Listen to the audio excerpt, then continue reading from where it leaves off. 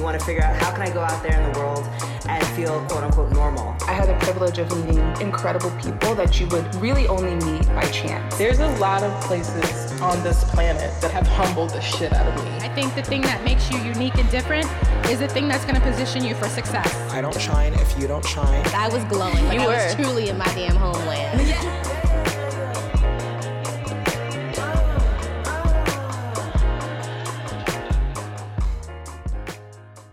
Hey guys, welcome back to another episode of On She Goes the podcast. Today is all about politics.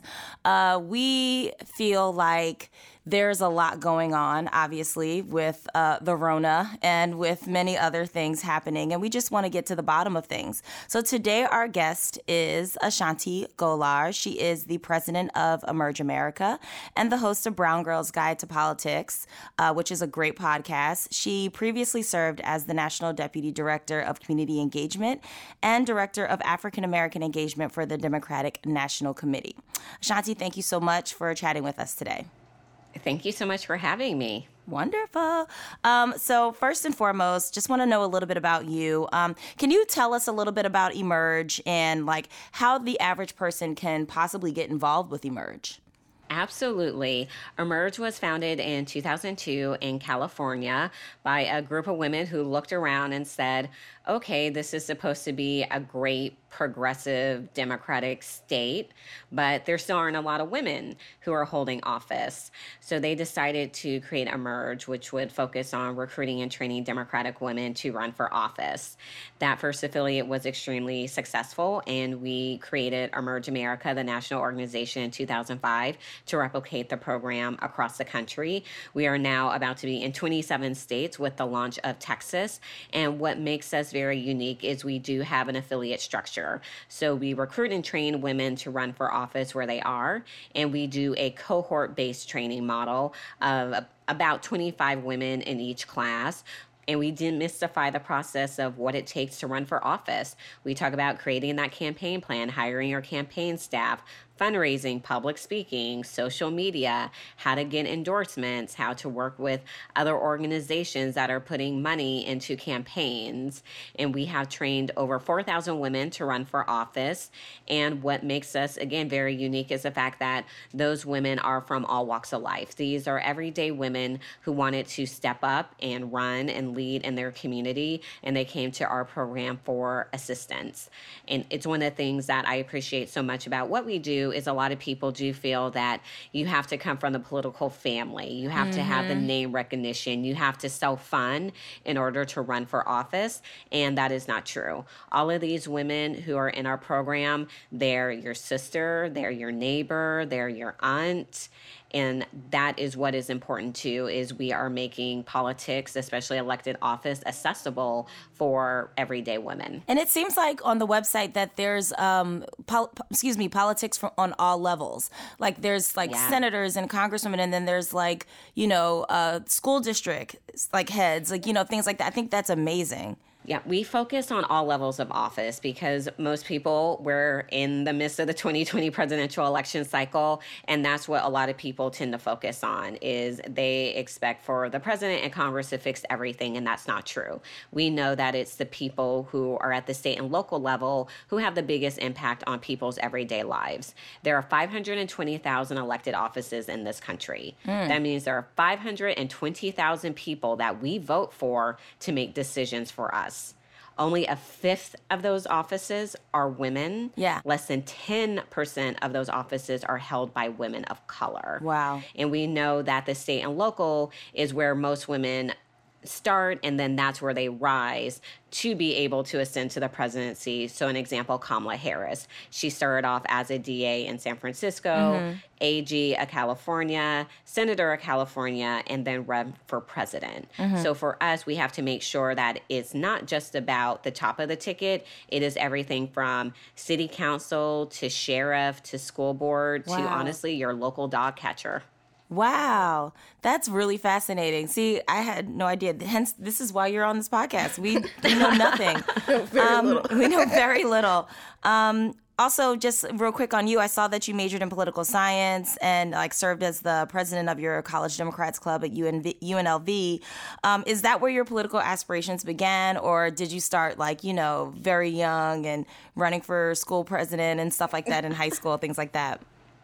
So my love of politics did start when I was younger. Mm-hmm. I was just watching TV with my mom one day, and she got up from the couch, and I do what young kids do. I'm like, I'm changing the TV to what I want to watch. And I came across C-SPAN, and I was like, what's going on here? Interesting. You have all of these people arguing and fighting for the betterment of the country. And I was just extremely attracted to it.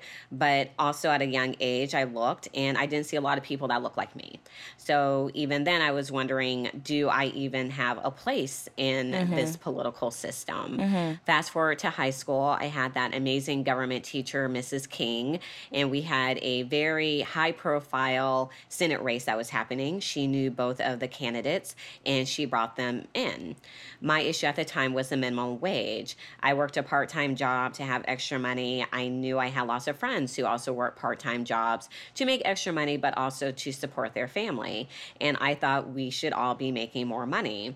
I asked the one candidate his position on the minimum wage. He said he was all for raising it. I'm like, yes, great. The other candidate, I asked him his position, and he said, oh, I voted to raise the minimum wage. I believe in it. I let him know that he didn't.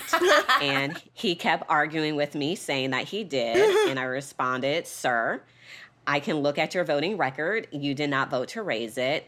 And he just really dismissed me, and it bothered me a lot. And my teacher called me over at the end of class, and she said he reached out to me, and I'm just thinking, oh boy, this isn't going to be good. And he admitted that he did not vote to raise it, and he was mad that I called him out. Ooh. So this had me thinking, did he treat me that way because I was young, because I was a girl, because I couldn't vote? All of those things were true, but I knew I could volunteer. And I volunteered for his opponent every free moment that I had. And his opponent won that Senate race by 500 votes. And that showed me the power that we all have. I couldn't vote, but I could definitely influence other people's vote. Right. I could help a candidate win. And that put me on this trajectory that I'm on today, where I run Emerge and get to wake up every day and empower other women to make change in this country. Okay.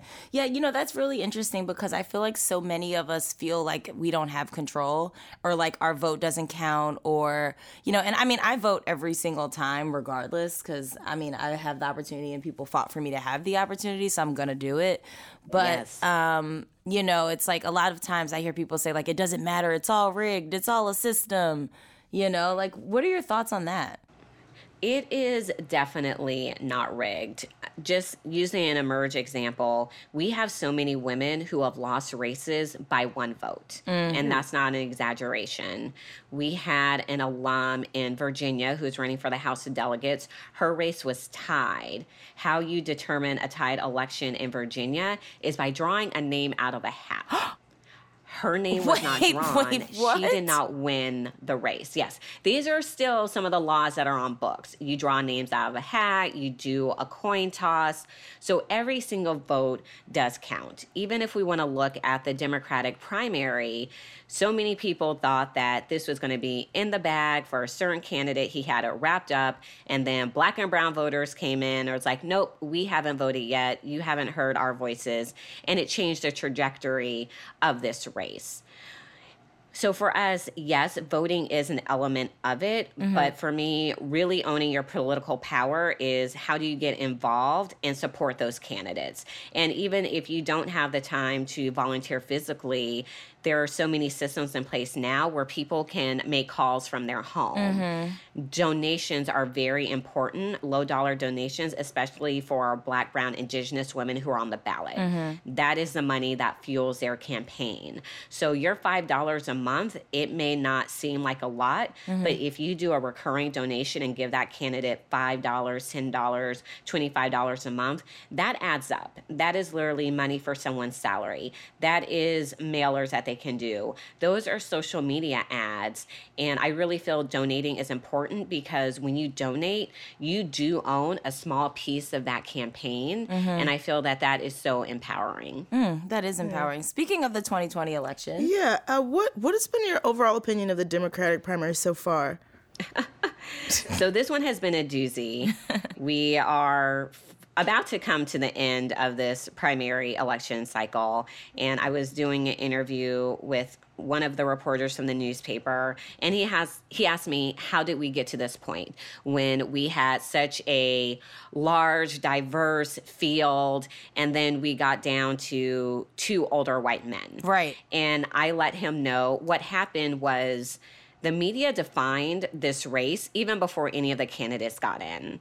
Talking about 2016 in particular, there were 2 things that we heard. A woman cannot defeat Trump because Hillary Clinton didn't win. When in reality, Hillary Clinton got 3 million more votes than Donald Trump, so she did win that election. If we didn't have the Electoral College system in place, she would be the president. Okay. The other part of that is people saying that Trump's election was a backlash to having the first Black president.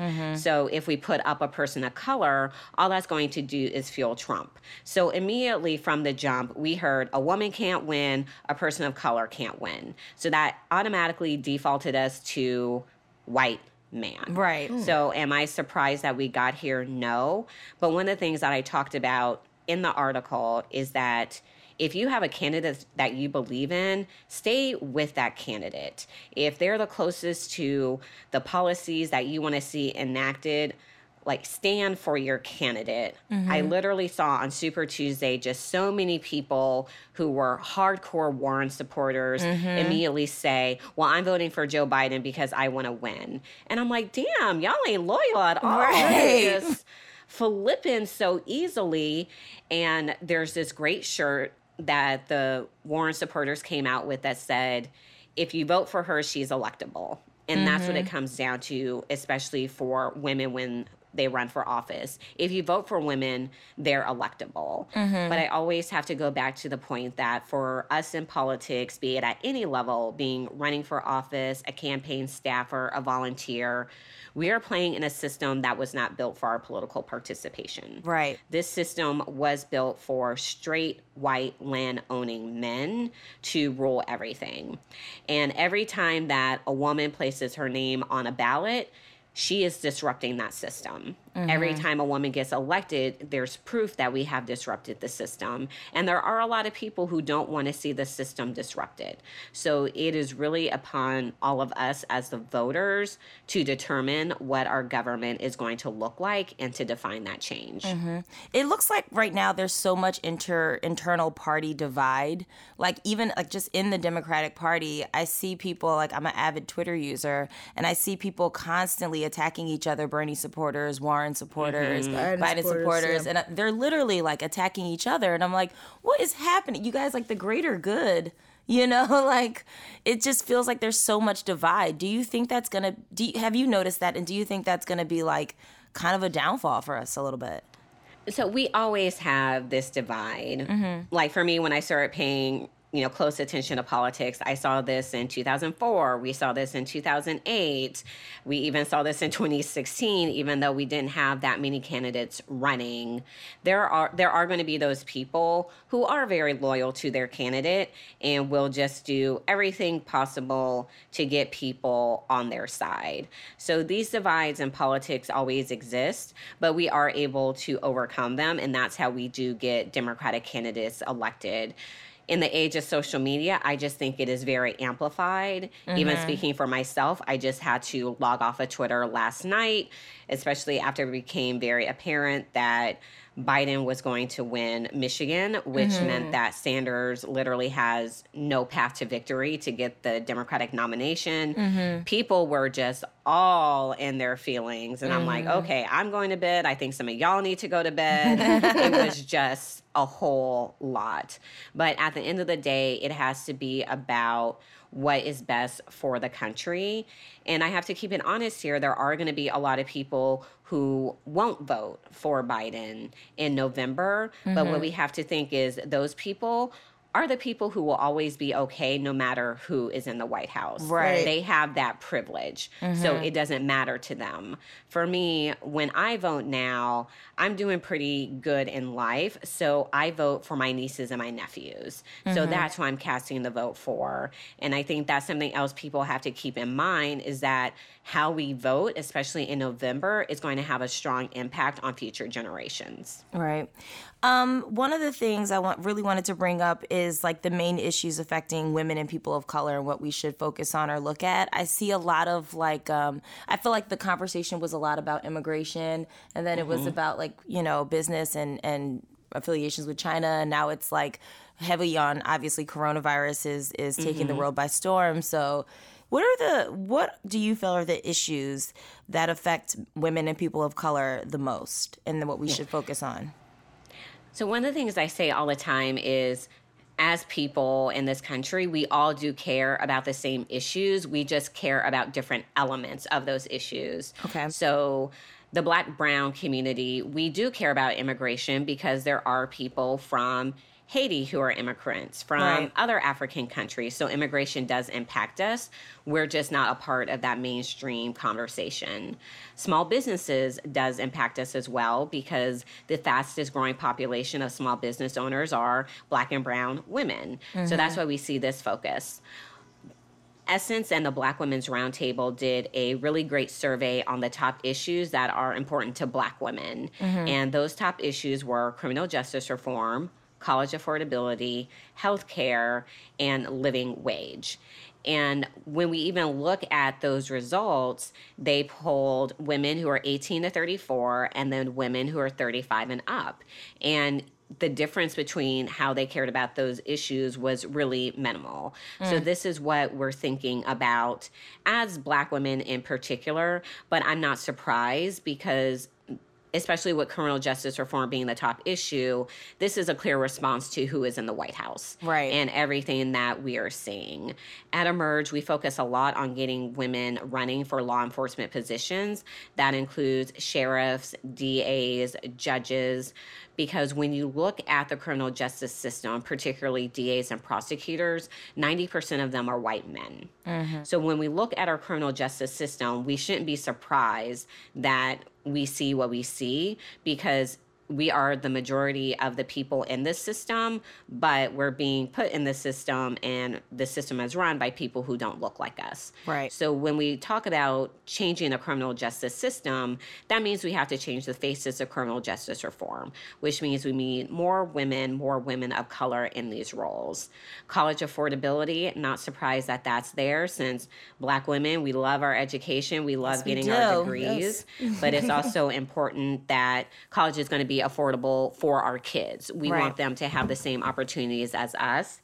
And of course, healthcare. When it comes to breast cancer, we are one of the highest populations. And with a living wage job, those are things that everyone wants, but we specifically know in Black, brown, indigenous communities, the high-paying jobs aren't there. So we do need jobs that provide a living wage. So those are some of the top issues that Black women especially are looking at in this election cycle. What about just women's rights in general? Like, I know there was like a bunch of things going on with like abortion rights, and like I know those are kind of, are those more like state by state issues, or is it going to be like a federal situation pretty soon? So I definitely think those are important issues. They were on the list, but they weren't topping the list for Black women. I think it was Vote Pro Choice actually put out a survey, and NARAL as well, that the majority of the people in this country actually do believe in reproductive freedom. Okay. So even though we're having this big discussion, the majority of the country is like, yes, we believe in it. It's those people who are against it. They are the ones who are constantly driving this conversation. So definitely going into 2020, we do know the Supreme Court is going to be on the table. So a lot of people will be voting with the Supreme Court in mind, but also just with judges in mind. Regardless of if Trump gets reelected or not, his legacy is going to be judges. The number of young, ultra-conservative judges that he has put into place, we're literally going to see the effects of that for 40 to 50 years. So our system is literally about to change around all of these issues because that is how he is shaping the country with people who think like him. Oh, gosh. It's so terrible to think about. Well, speaking of Trump, you know, in the event of a Trump victory, like, honestly, I think the thing I think about the most, because it literally feels like I don't know, like next year will be in Mad Max. So, like, what is, like, realistically, what's the worst that can happen? Like, how scared do I have to be? And, like, you know, my children and, like, all of these things. Well, I think the thing is we all have to know we can't stop him, and that is at the ballot box. Just making sure that we are overwhelming the system on Election Day in November so that he doesn't get the second term. But we also have to be very honest and aware that we do have other countries interfering in our elections. So that will be at play as well because we haven't put into place any systems to stop that interference. What we will see if he does get reelected is more of the same. This is what we are going to get, but this is why it's important that people make sure that they vote for their members of Congress because that is going to be the check on a lot of this.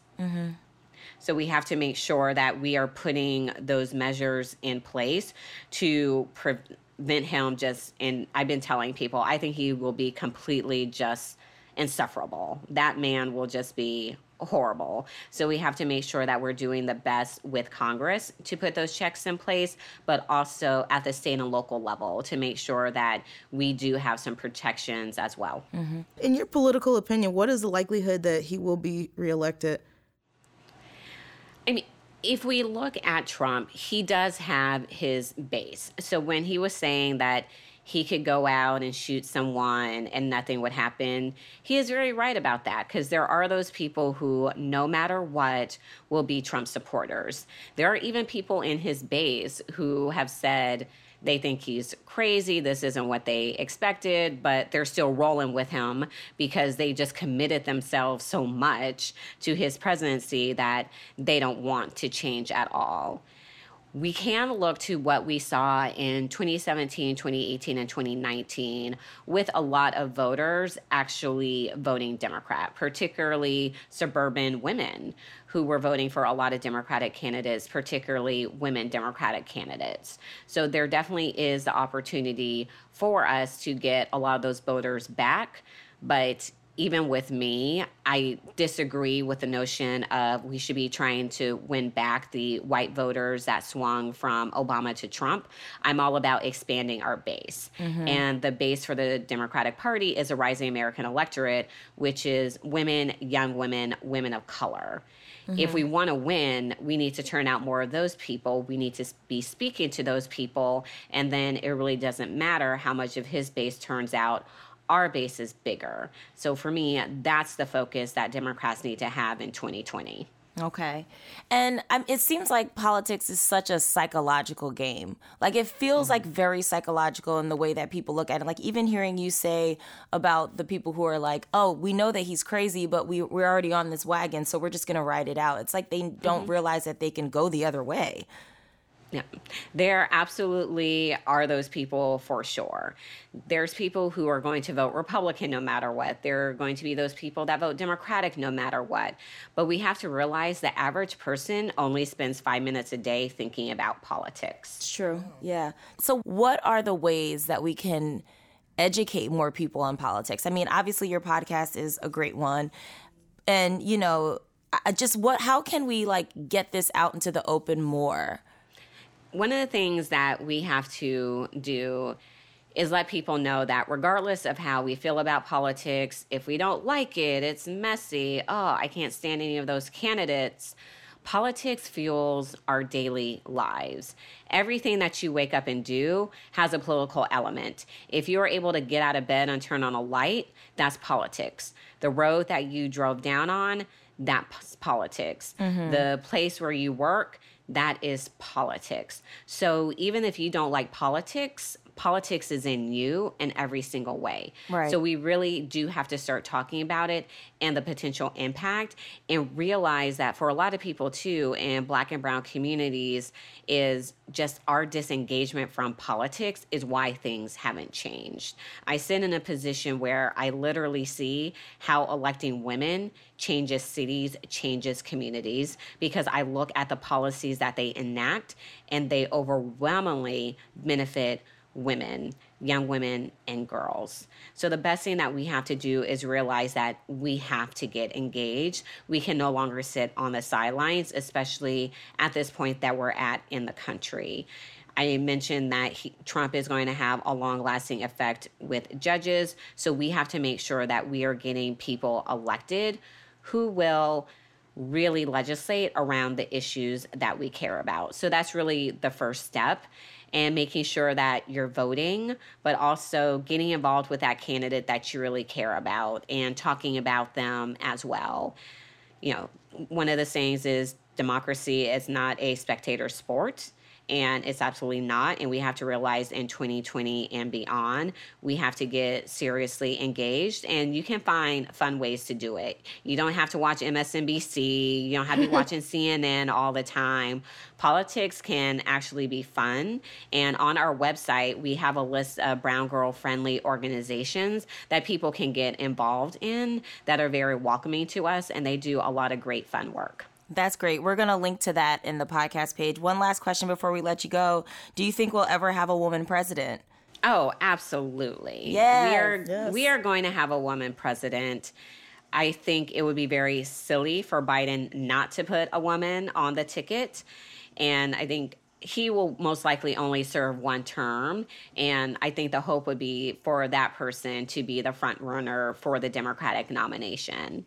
And even if that doesn't happen, again, like with women, she's electable if you vote for her. And I'm just really excited for the day. And even with all of the women that we had running this cycle, even though they're not at the very top of the ticket, they made such a strong impact on encouraging women to run for office. I think about Senator Warren and all those pinky promises that she made. I can't wait until Emerge is just flooded with all of those young girls that want to run for office. I saw how Senator Harris, just the photos of the young girls looking up at her in awe, they have definitely left a legacy as well. And that legacy will lead to a woman president in the future. Nice. Okay. Thank you so much, Ashanti. I really appreciate it. We are very, very grateful. You guys can follow Ashanti at Ashanti Golar, ASHANTIGHOLAR on Instagram. Just wanted to make sure I spelled that right. And she's also the host of the Brown Girls Guide to Politics. So please look up that podcast. And that is also on Instagram at the BG Guide.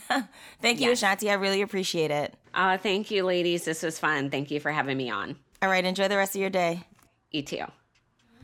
Well, I mean, I learned a lot. Same. From her thing. First of all, I did not know there were 520,000 positions to be politically filled at any given time. So that was really eye-opening. I had no idea that there were that many people. 100%. In the government. Well, because you always think about who's currently running, right? And also who's the loudest. I feel like that's a really big thing in politics. Is who is the loudest? Who's making the biggest splash? Who's making, you know what I mean? Where it's and then the media. I mean, I really wish, and I know it's impossible, but I really wish that the media could just get out of politics, right?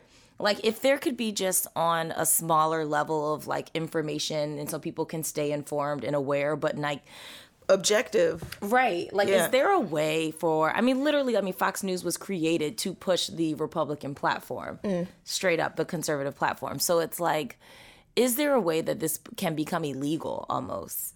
I don't know if that can happen in a capitalist society because everybody serves a specific master at the end of the day. And that master is money, at the very least, it's just money. But all these big media conglomerates have their own interests just based on who writes the checks. That's true. So, And it actually, speaking to her, made me feel better because I am one of those people a lot of times where I will vote. I always vote. Every time I've been able to vote, I do. But I always feel like it doesn't matter. Like, I always assume that I go and I vote and then, like, I fill out my ballot. You know, here in Oregon, we can fill out the ballot, mail it in, or drop it off. I just assume somebody just takes all those ballots and, like, tosses them in the trash. Like, I know that's, like, not right, but it just feels like that. Like, it legitimately sometimes feels like that because I'm like, they didn't even hear me. Yeah. You know what I mean? I'm taking my time to read what all of this means, and I don't have kids yet, but I'm like looking at the school district stuff, and I'm like, oh, no, we don't need to do that. And, you know, fill out the ballot, and then all of a sudden I'm like, nothing I ever vote for wins. Really? It feels like Nothing? it. Well, maybe some things. There's some things for sure. But You sure you're mailing them back? I am mailing them back. I mostly give them to Annalisa, and then she just, like, you know, drops them off. Yeah, drops them off. Yeah. Which is also a really great thing. I think, shout out to all the people who are in the communities and actively making sure that people are voting and that people are dropping off their ballots, like especially older people who can't get around or can't get out. I think that's super important. And we're definitely going to post the link to Emerge and make sure that everybody knows how they can volunteer. I mean, she said there are several fun ways to volunteer. I'm going to look into that as well, because it is super important. And also, if there are people out there who do have aspirations of running for office, I mean, it does seem very intimidating. Yeah, it does. But it seems like there's a lot of opportunity now. For sure. Especially knowing that you want to get in there and change things while you can, because there's people now in office who are going to be there. She mentioned for like 40 to 50 years, especially in those like permanent positions. Oof. Unless something should happen to them. We're not saying anything no. for the record. I'm not going to run up on anyone. But, you know, next thing you know, we're like, on she goes, is surrounded. We say all that to say, you know, yes, definitely get out, vote. And if you are interested in politics and you do have a voice and people want to hear it. And I also think that there's definitely a chance where people are just going to get more and more fed up. I think that people have forgotten how to channel that anger with action. Mm-hmm. A lot of people hide behind the keyboard. They do. There's a lot of Twitter warriors who won't go to the polls. Mm-hmm. So you have to figure out how to get involved, especially and particularly on a local level, because the local change is the most important to you and will be most important to you in your everyday life. Agreed. Couldn't have said it better myself. Wouldn't have said it better myself, because you are a goddess. I do what I can. Thanks, everybody, for tuning in. Please don't forget to check out Emerge America. It is very important. And thanks for listening. Bye. Bye.